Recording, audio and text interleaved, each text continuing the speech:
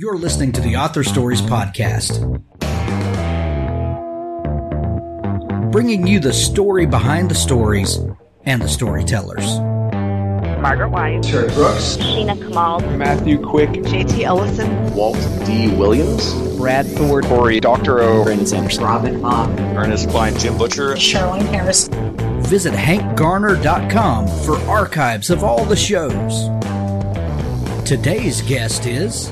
Well, thanks for joining me again for the Author Stories Podcast, where I bring you the story behind the stories and the storytellers. Today, I'm super excited to have Alexandra Bracken on the show with me today. She has a phenomenal new book that's out today when we're recording this, and it's called Lore.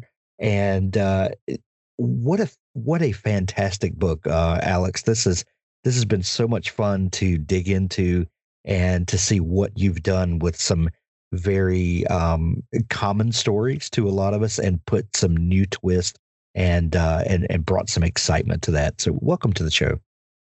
Thank you so much for having me, and what a nice intro. Thank you. Alex, we begin each show with the same question, and that question is, what is your first memory of wanting to be a writer or storyteller?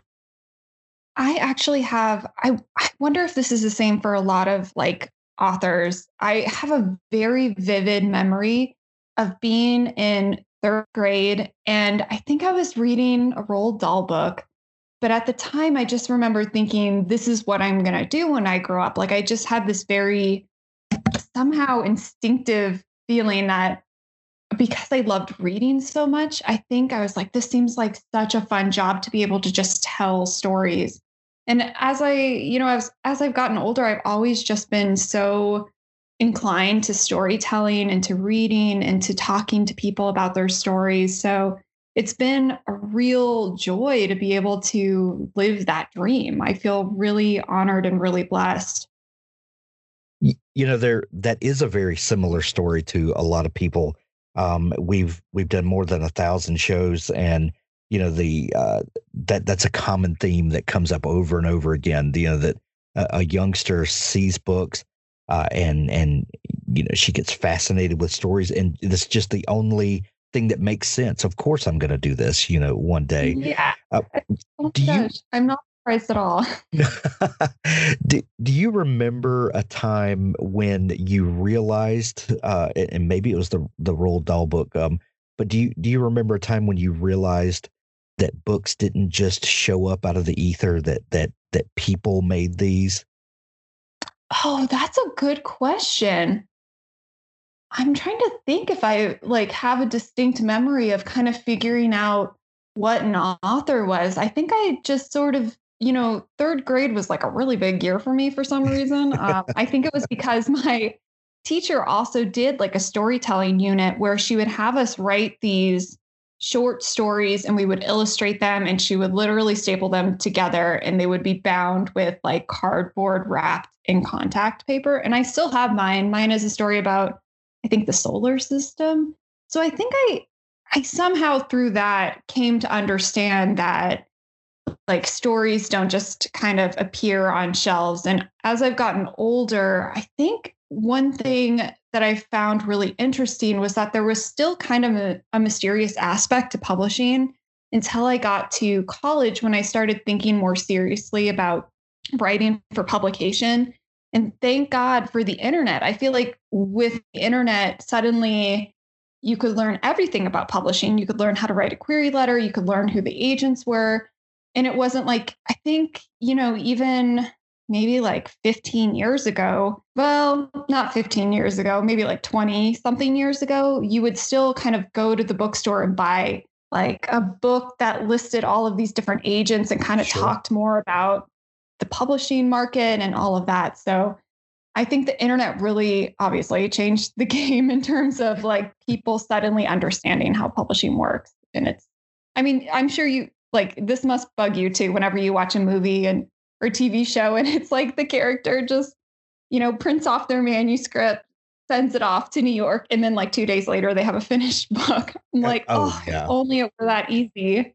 Right. Yeah. And there's so many aspects to the business that just get glossed over, or because for one, that having a book that you finish the manuscript and then it's published shortly after is it's comical, because it's a year-long process at least, for most people, sometimes longer than that, and so much goes into it.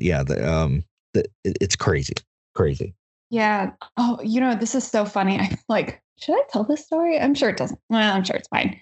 But so I worked in publishing after college. I worked for my first year in publishing as an editorial assistant and then moved into marketing. But before that, I did something called the Columbia Publishing Course, which is a couple weeks during the summer in New York City, where you sort of get like a crash course in publishing, and it really functions as like an expensive job fair, really. But one of the speakers in that program was Megan Tingley, who is the publisher of Hachette children's books. And I remember her telling us that even Stephenie Meyer, the author of Twilight, basically was shocked that she actually had to edit the book, because she totally came into publishing thinking that the book was, when she sent it in, it was good to go. And so I think that is pretty much changed at this point. I think people get that there's a lot of editing involved, and especially younger authors, or like young aspiring authors, I should say, they have so much more contact with authors through social media that they have a really good sense of how the process works. You have an interesting story from what I've seen in researching you. A lot of people get into publishing, and they go to work in publishing with the hopes that one day they'll get their manuscript published. It's a step along the way for a good many people. I've talked to several authors who got their start by working in publishing, and then kind of understanding the intricacies and how the machine works, and and where they could fit into that. You have an interesting history where you had a book published first, then went to work in publishing. Is that right? Yes. So let me tell you about my crisis in college. So basically, when I was a freshman in college, I decided that I wanted to participate in NaNoWriMo, which is National Novel Writing Month. If you guys, I'm sure everybody's listening is familiar with this, but so that was like my first challenge to myself, to write a wholly original novel that wasn't like fan fiction or wasn't just a couple short stories strung together. And so I just fell in love with the process of novel writing. And all throughout college, I was trying to write different stories and trying to seek publication. This was like not a particularly great idea, because college is already, busy and stressful enough in some ways. And so I ended up getting an agent on my 21st birthday, which is the weirdest, I think, most kismet part of the story. And then I sold my first book when I was a senior in college.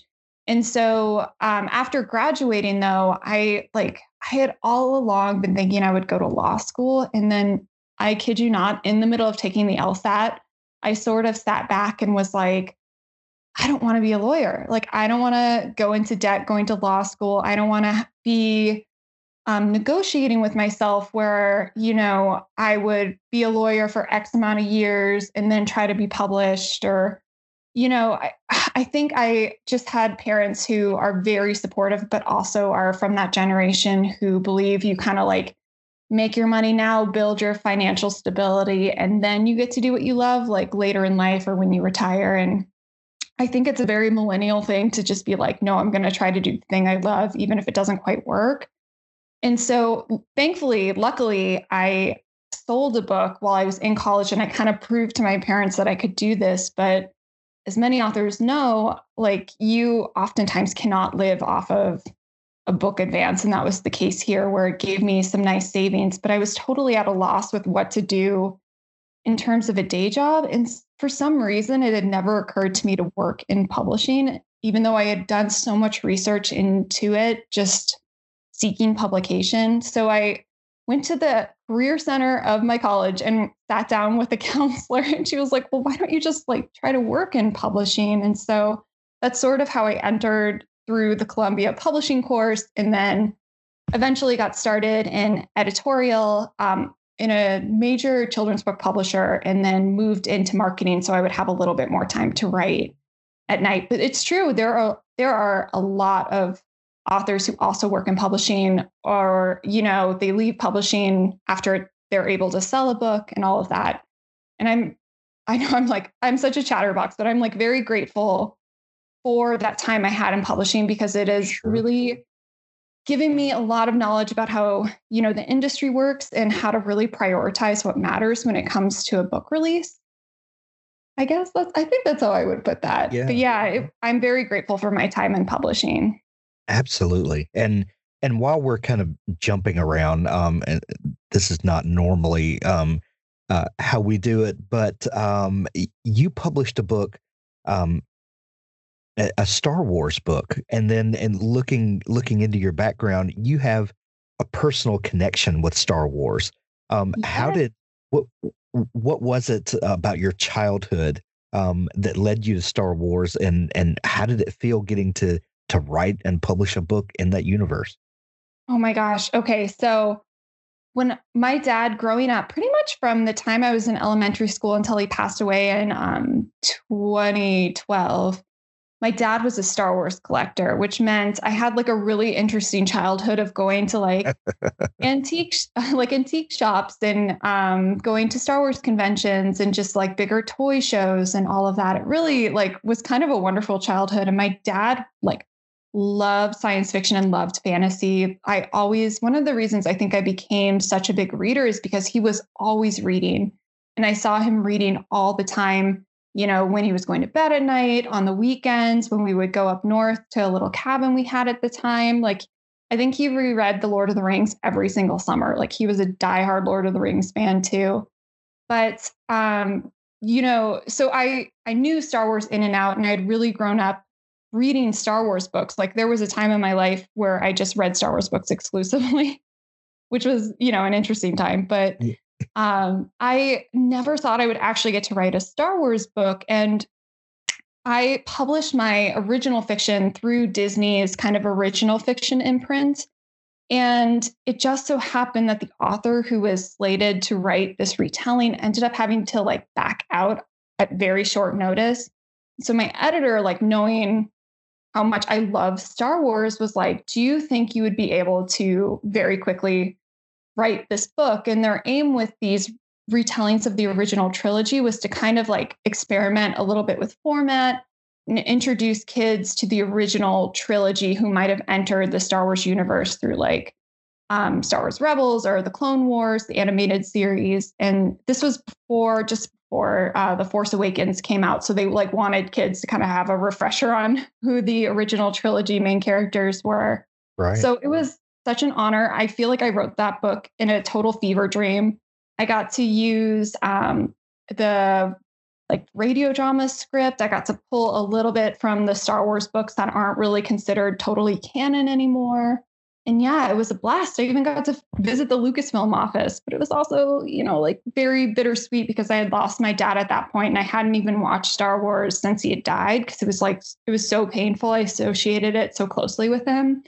And I talk about it a little bit in the author's note too. And it's been really wonderful to connect to readers who have had a similar experience where a parent has like brought them into the Star Wars fandom and then they've lost their parent, but they still, feel that connection with their loved one through Star Wars.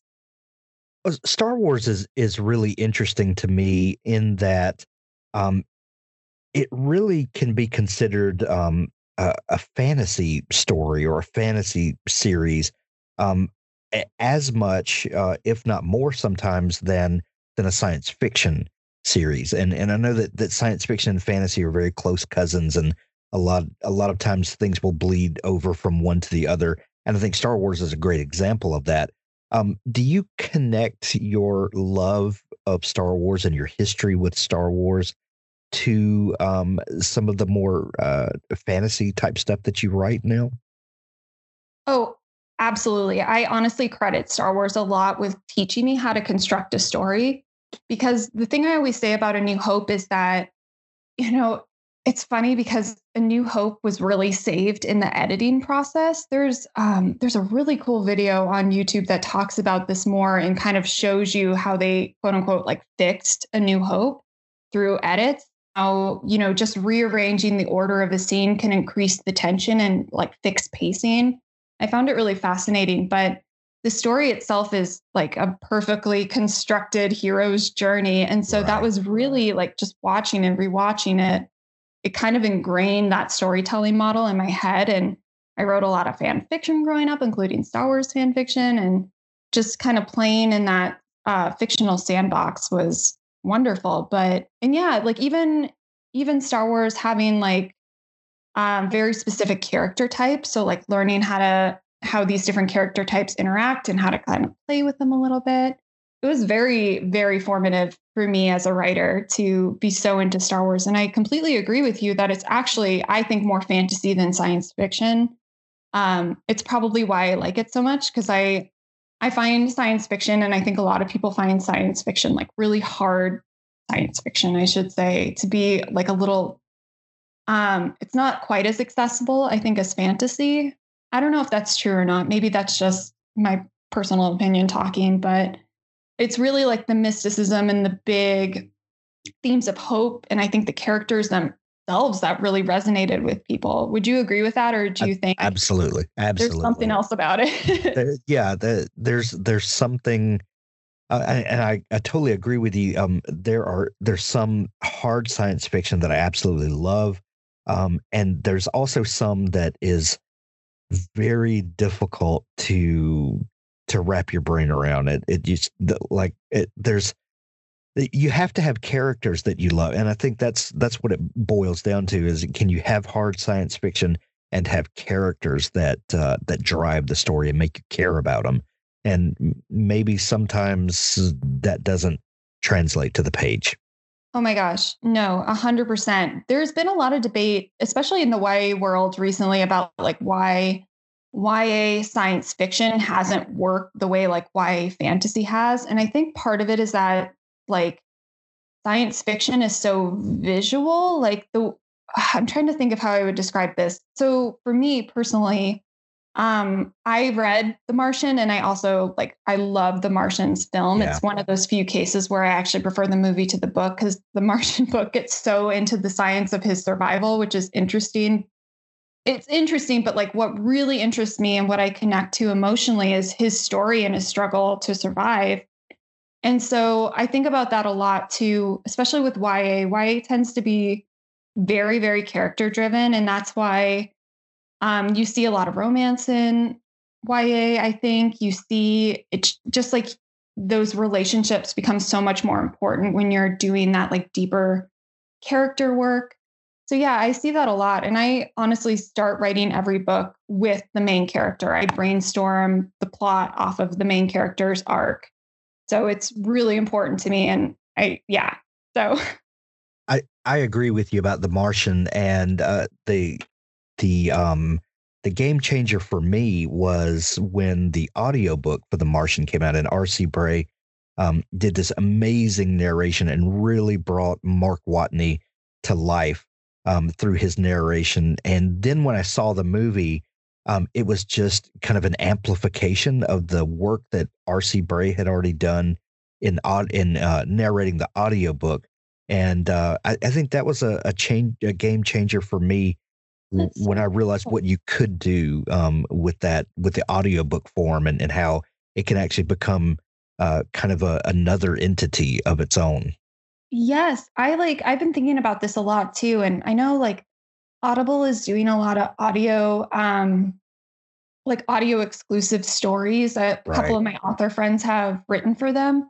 And I do love that, like, I don't know that we ever left kind of an oral tradition of storytelling, but I like that we're kind of coming back to it through like podcasts and through, it's not like a traditional radio drama anymore, the way that they used to exist. But I think, like, as you said, a really good audiobook can totally change the game, and it can really bring a story to life. Absolutely. Absolutely.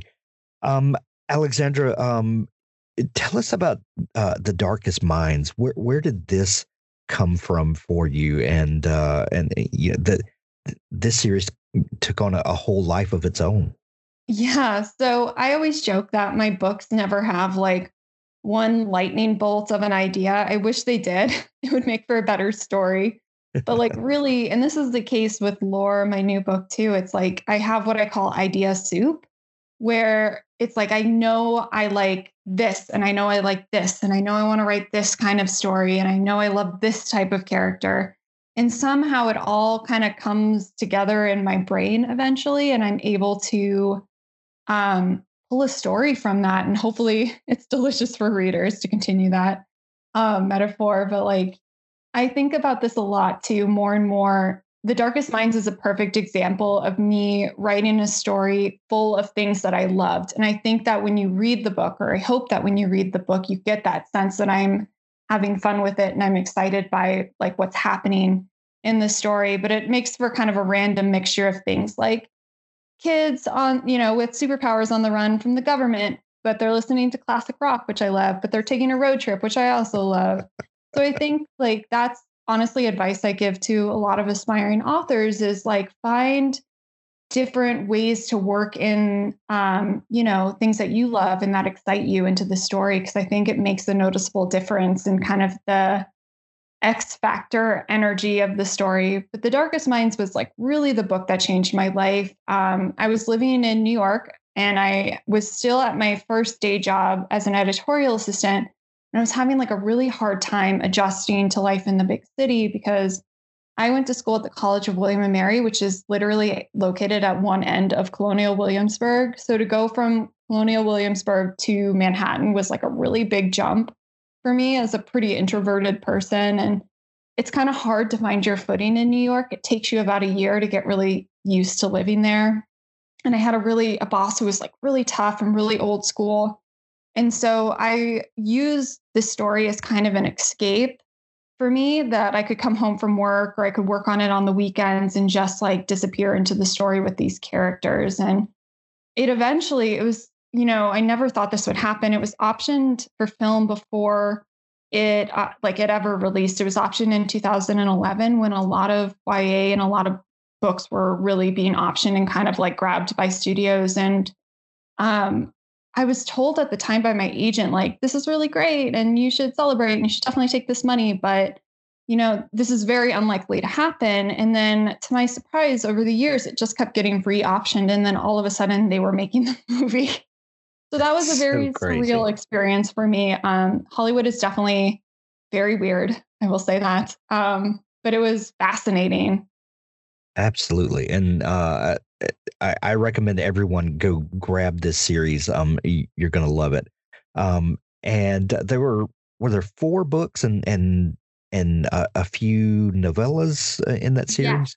Yes. So there are 3 books in the main trilogy and like a book of novellas that are set kind of between those books. And then in 2018, I wrote kind of a standalone companion from a different character's point of view, but it's set like 5 years after the end of the trilogy. So it kind of helps wrap up that story a little bit more. But yeah, thank you. I'm so happy you like them. They're really, they're kind of like, they are dystopian. I would say that it's sort of like a modern day thriller dystopian with superpowers. Love it. Love it. You've also done some more traditional feeling fantasy.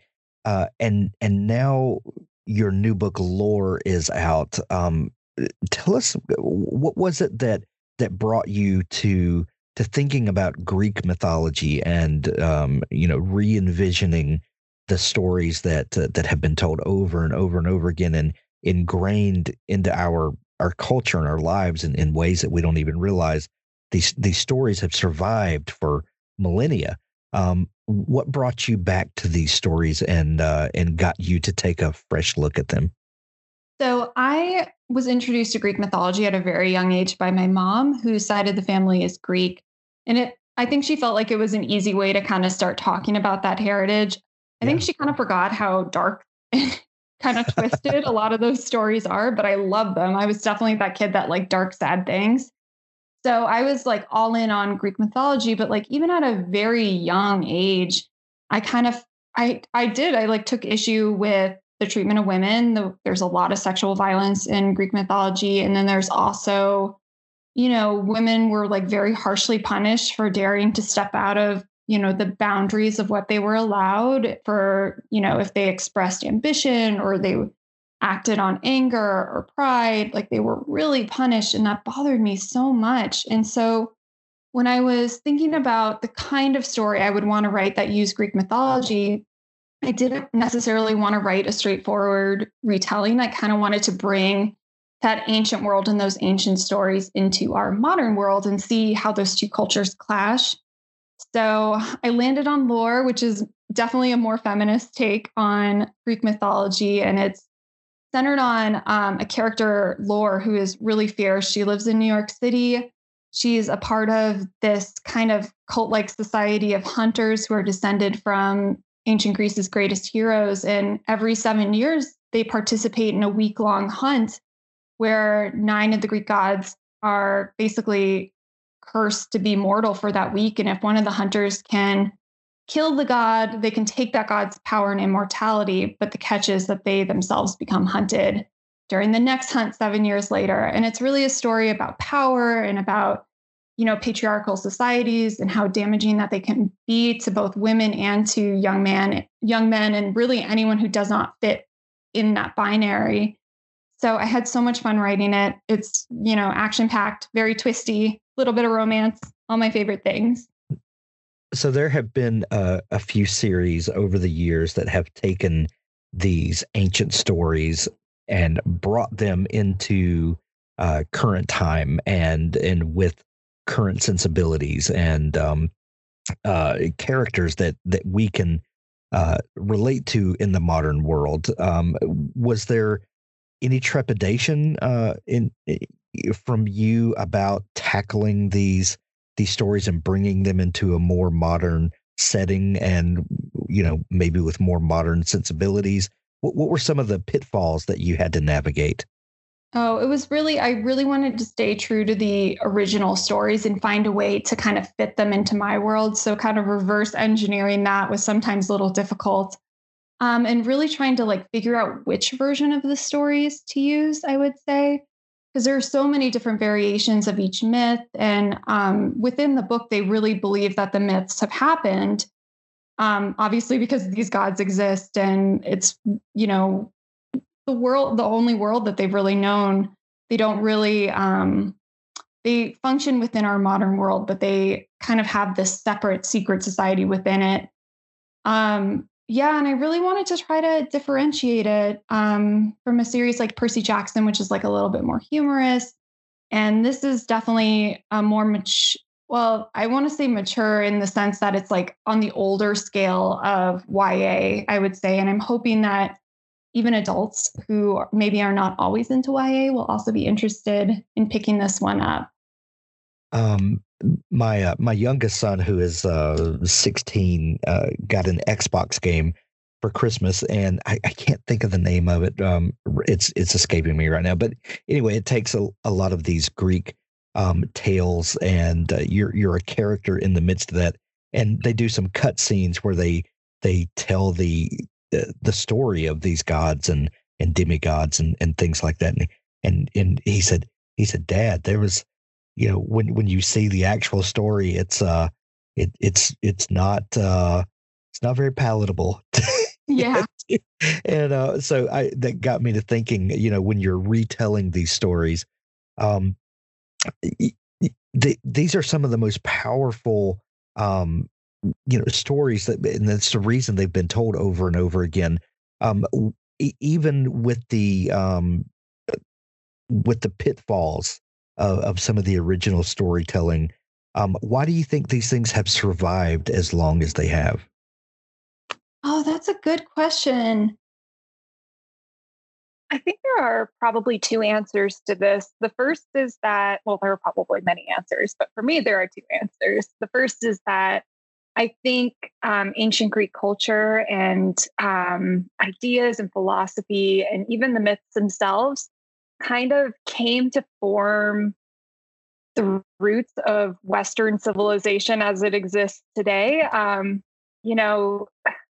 I feel like the symbols are everywhere. The characters of the mythology get referenced.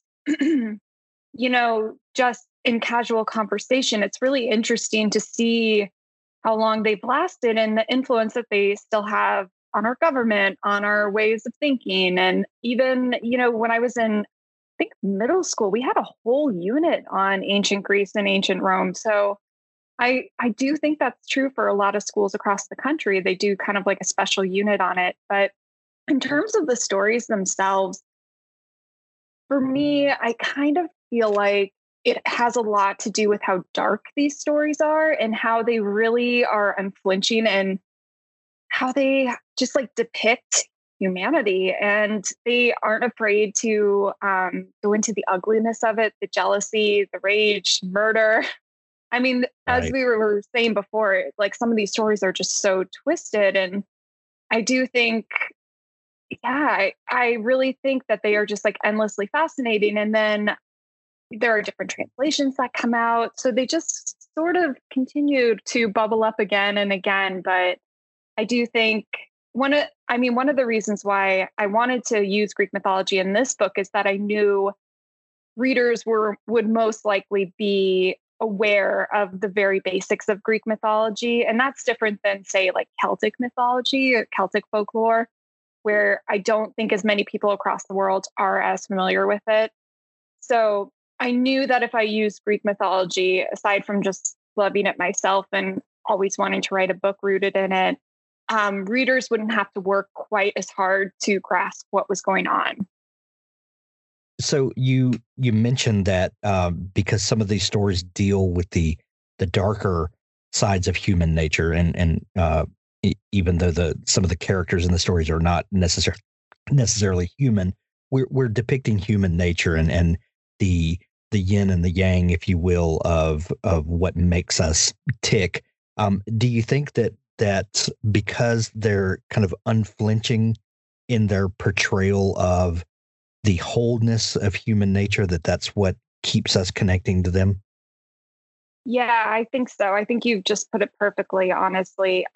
You really get both ends of the spectrum. You get these like moments of like joy and love, and yet also you have like parents feeding their children to the gods and, these horrible punishments. And I think the fact that the stories, unlike a lot of biblical stories, which are very black and white in their morality, I think the sort of like gray world that Greek mythology occupies is ultimately very appealing to us because we recognize that life itself is not, unfortunately, it's not as easy to say like a situation is black or white in terms of how we should judge it or how we should experience it. So I definitely think that kind of moral ambiguity, I think people are into also the gods sort of being these characters who are almost like heightened humans in a way where they experience a lot of sort of those like ugly human emotions like jealousy and anger and rage. And they are so petty. It's like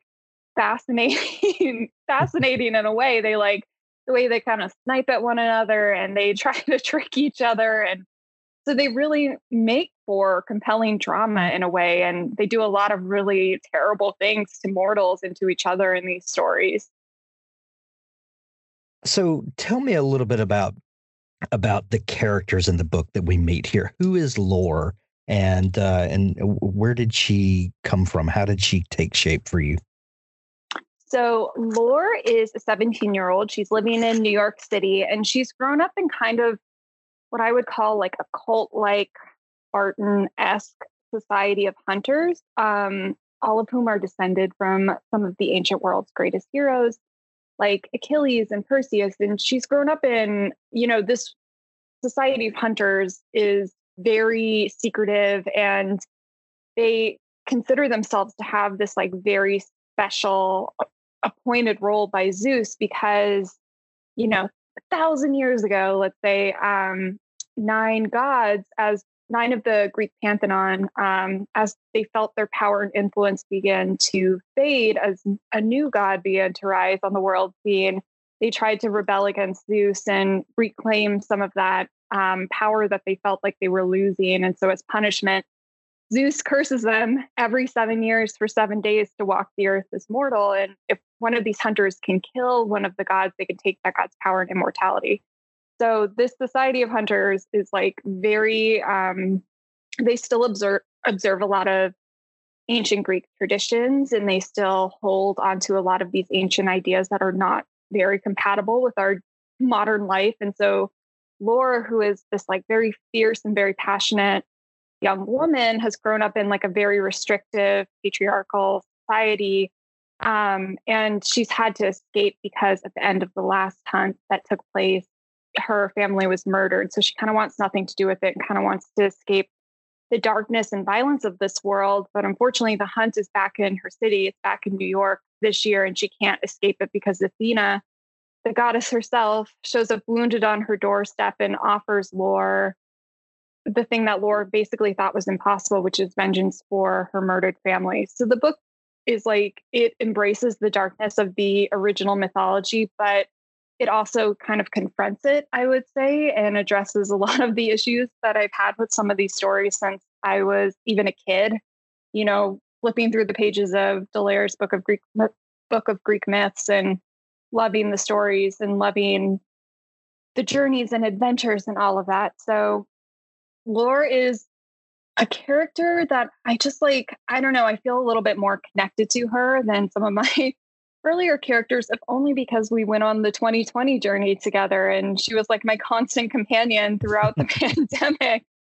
And it took, because there were furloughs at my publisher last year, it took longer for the book to be edited and for the book to go through the production process. So it really, I got some extra quality time with her. But I had wanted to write a book that was set in New York City because I had lived there for about 6 years after graduating school, and I was feeling kind of homesick for New York. It's just this really incomparable place. And I love New Yorkers. I love people born and raised in the city and how independent the kids are in New York. Like they're almost too cool. I like kind of just like bow to them. They were like very cool, sophisticated kids and teens. So I wanted Lore to be a native New Yorker and to really love the city and have that come through in the book too. The book is targeted YA and young adult, which is I think has been a little bit of a misunderstood genre designation for some readers. Were there specific challenges to writing a story like this targeted toward YA, or was it empowering to write a story in this way? Did the audience or the age of the characters have any? Did it dictate in any way the way the story went? Oh, that's such a good question. Yeah, unfortunately, you know, I think YA is kind of misunderstood as an age group in terms of book publishing. And it's so frustrating sometimes because I think when people think of YA, they think of just Twilight and The Hunger Games and Harry Potter, really the big books, or they'll think of, there was a time sort of like the golden age of YA when it was, you know, Twilight was coming out and there were a lot of imitators that were published because essentially publishers were trying to really capitalize on the success of that book, which really lifted sales across the industry. So they were publishing a lot of read-alikes for Twilight, a lot of paranormal romances. And so I feel like when people think of YA, they still think of paranormal romances a lot. And there's nothing wrong with them. I think that those stories are really fun to read. And YA is like, it can be pure escapism, but there are a lot of like really interesting, gritty books that are published pretty much like every single week in YA. And this side of the industry, the kidlit side, is finally starting to diversify a little bit in terms of its offering, in terms of the staffs, but it's been like a very slow going process. But when I was thinking about Lore, you know what's so funny is that I didn't realize I had written a book that was kind of more on the mature end. This sounds so strange. I didn't realize I had written a book that was kind of more on the mature end of YA until my editor mentioned to me. She was like, well, this is like really kind of on the border of YA and adult. And I was like, well, like what distinguishes the two? And oftentimes there's like actually not a lot other than the main character's age that distinguishes right. YA from adult fiction. And I think that's important for adults to understand too. Although I will say that when I worked in publishing, we would commission all sorts of studies on who was reading YA and who was buying YA. And for like the vast majority of these studies, it was always adults that were buying YA to read for themselves rather than teenagers, which makes sense because teenagers, a parent will usually buy a book for a teen or a kid. But really, it was like these adults were buying these stories to read for themselves to just have like some nice bit of escapism and some fun. So, well, I was going to. Yeah, no, go ahead. No, I was going to say, I was going to mention that, all of the series that you mentioned, the wildly popular series that that kind of broke through, all of those that you mentioned are YA series, and they all feature teenage protagonists for the most part. And yet the majority of the readers that I know are all adults. It's kind of this weird thing that these are designations that we in the publishing industry understand, or at least try to understand. But I think for the vast reading audience, they don't care what's YA and what's not. That means absolutely nothing to them. Yeah, I totally agree with you. And, this book deals with some more, I would say, I feel weird saying mature, but that's the best word I can think of for it. It deals with some more mature themes than some of my past work. And the violence depicted in the book was intentionally meant to feel very visceral and very immediate, because lore is, obviously, when you are in the middle of a hunt and you're hunting gods, like to really sell the character of Lore, who is sort of like getting dragged back into this violent world and kind of remembering she's having to fight this pull of her upbringing, and which when I was thinking of Lore, I was really thinking of people who join cults and how that you don't realize you're joining a cult when you join a cult, and how it kind of sneaks up on you, and then you're all in because you've been essentially like mentally brainwashed and kind of like physically conditioned to be all in on these beliefs. And so she's like having to really fight full of that upbringing in the book. And the book addresses the sexual assaults that appear in the mythology.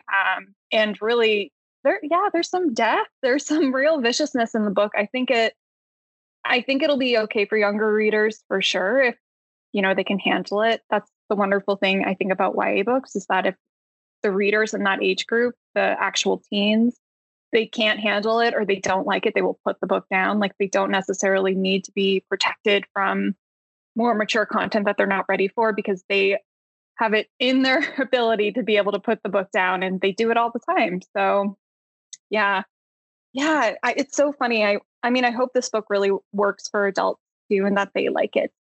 But thinking about teens, Lore's story is still really, just her trying to figure out who she wants to be and like how she wants to exist in the world and navigate through it, what matters to her, which are really the universal themes of young adult literature. So it felt right to keep her in the YA world rather than try to push the book somehow into the adult world. Well, Lore is a very interesting twist on some very old stories and a modern twist on it. But all of that aside, Lore is a very, very fun book. It's a page turner, and it's a story that you will absolutely just fall into and love every minute of it.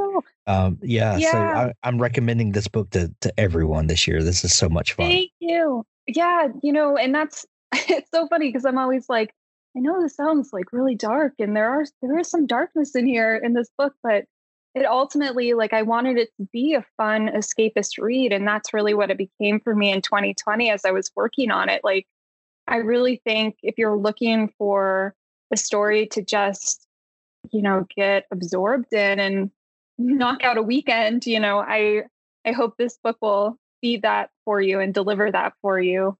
But thank you so much. That means a lot. Yeah, absolutely. I worked so hard on this book. Thank you. Lore is a standalone book, and it's a fully encapsulated story.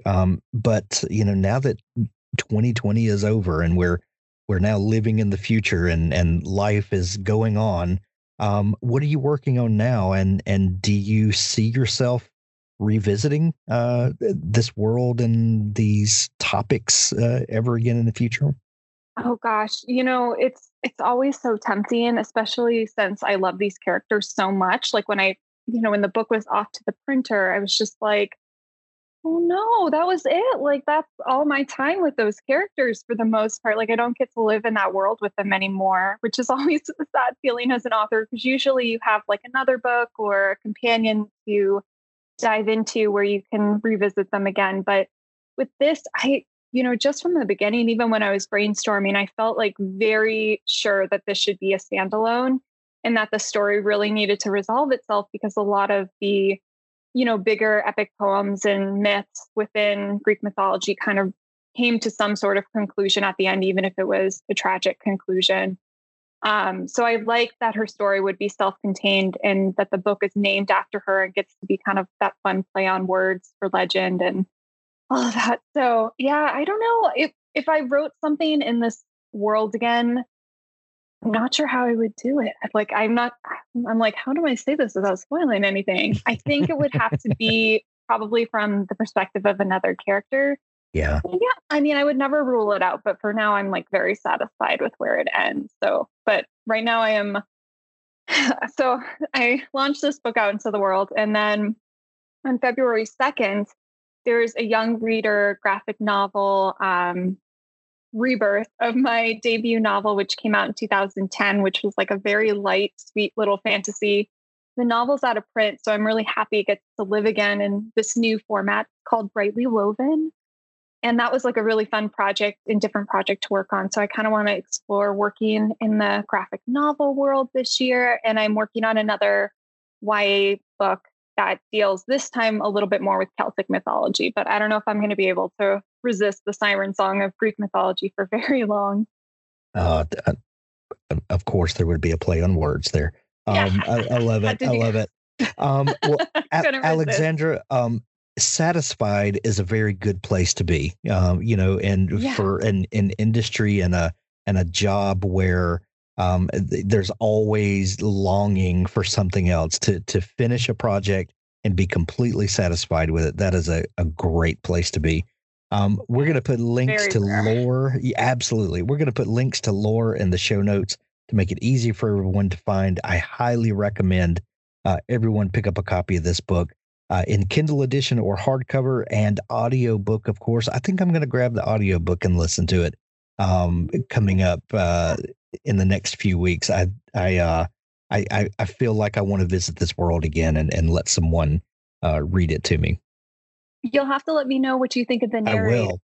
My friend Brendan was like very kind, and he teaches and translates ancient and medieval literature. So he kindly provided the correct pronunciations for the different characters and names and whatnot. So if you're reading the book and you're curious how to say any of these words, we have Brendan to thank for that in the audiobook. But let me know what you think of the narrator and all of that. And if the physical book, and I'm pretty sure the Kindle edition, come with, charts of the families. And then at the back of the book, there's cast of characters list, and there's a map of New York City if you're not familiar with it. So the physical package is gorgeous, if I do say so myself. But absolutely. Yeah. Alexandra, if people want to dig into all the great stuff that you do and find out more about you and, follow along your journey as it goes forward, where can they find you online? You can find me online at alexandrabracken.com or on Twitter and Instagram at alexbracken. Excellent. We'll put links to all those in the show notes, and we're going to send everyone to see you. Alex, this has been so much fun chatting. Thank you for taking time to come on the show. Thank you for having me. Both Barrels Publishing is the brainchild of successful indie author James P. Sumner. He has self-published over 15 titles in the last 5 years and has over 800,000 downloads so far in his career, meaning he has a wealth of knowledge and experience to share with the indie publishing community. Knowing the struggles of the modern-day indie author as well as he does, he wanted to create a platform that would allow writers of any level to learn the ropes, navigate the pitfalls, and produce a professional novel without wasting time or money in the process. Both Barrels Publishing is the perfect one-stop shop for any indie author combining James's expertise with his own team of editors and designers so you can help your novel realize its full potential and learn how to publish yourself. The purpose of Both Barrels Publishing is to help indie authors get their novels ready for publication without all the stress, hassle, and unnecessary expense. We want to make your lives easier, which is why we're giving you access to a top-notch team to publish your novels, along with a generous discount on their services. You can also work one-on-one with James to learn the intricacies of self-publishing. No hidden cost, no false promises. We simply want you to publish the best version of your novel. BothBarrelsPublishing.com.